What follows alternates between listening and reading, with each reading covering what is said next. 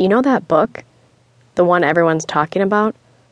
The one all the women are reading and saying it's making them horny? Yeah. What about it? Well, Stacy bought a copy.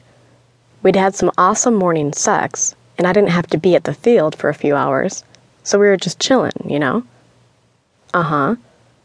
Well, after breakfast, she picked the book up again. Man, she couldn't put it down. I swear, every time I saw her for days, she had that book in her hands. Todd nodded and Jason continued. I asked her what was so interesting about it, and she started reading me some of the sexy parts. We laughed about a couple of them, and then she read this one where the guy handcuffed the woman and did some kinky stuff to her. It was hot. I'm telling you.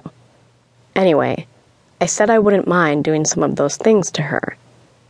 And she looked at me like I'd turned into some kind of monster.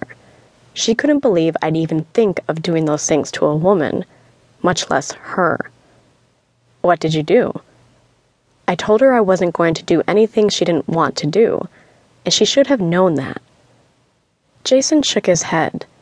Stacy's behavior still didn't make any sense to him. Anyway, the next thing I know, I got a Dear Jason text.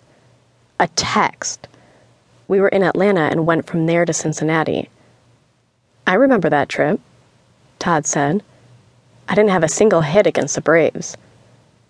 Yeah, well, I wasn't much better, Jason said with a sneer. By the time I got home, she'd cleared out of our place. Had you ever asked her to try any of the things in the book? Or done any of them without her permission? No, I'd never force a woman to do anything she didn't want to do. And honestly, I've never had to. Your charisma aside, was there anything else she said? Just that I was too demanding. That it's always my way in bed, never her way. Shit! I asked her all the time to tell me what she liked. He raked his fingers through his hair. Now that he'd started talking, he couldn't stop. His frustration poured out faster than fans scurrying from the stadium when the home team was losing by a dozen runs. She said she didn't like the way I tried to take care of her, as though she couldn't take care of herself. It sounded like a bunch of women's lib shit to me, you know? She said she could pump her own gas, and she didn't want me ordering for her at restaurants. I'd call to check on her when I was out of town, just to make sure she was okay. I thought I was being considerate, but she said I was smothering her. And then the kinky sex thing, she said that scared her. When he finally wound down, it was as though the concrete walls had absorbed all the sound. The silence was deafening.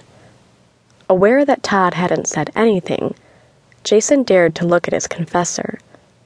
He didn't like the way his friend eyed him. What? Jason asked. Do you want to do those things to a woman? Really want to do those things? Or was it just some fantasy? Jason nodded. Yeah, I think I'd like that. You know, calling all the shots, having a woman at my mercy. Willingly, I'd only do it if they wanted it, too. Stacy had to know that. Todd stood. You have plans tonight? The abrupt change of subject caught him off guard. No. Just gonna watch some TV, maybe have a few beers. Why? I want to show you something. He pulled a team notebook out of the bag he'd crammed underneath the bench. He scribbled something, tore out the page, and folded it in half before handing it to Jason. Meet me at that address around 9. Dress casual. Damn. He didn't feel like going out. Thanks. Sure. Todd grabbed his duffel and left. He hoped Todd wasn't going to try to fix him up with some bimbo. The last thing he needed right now was a woman messing with his head. It was plenty messed up already.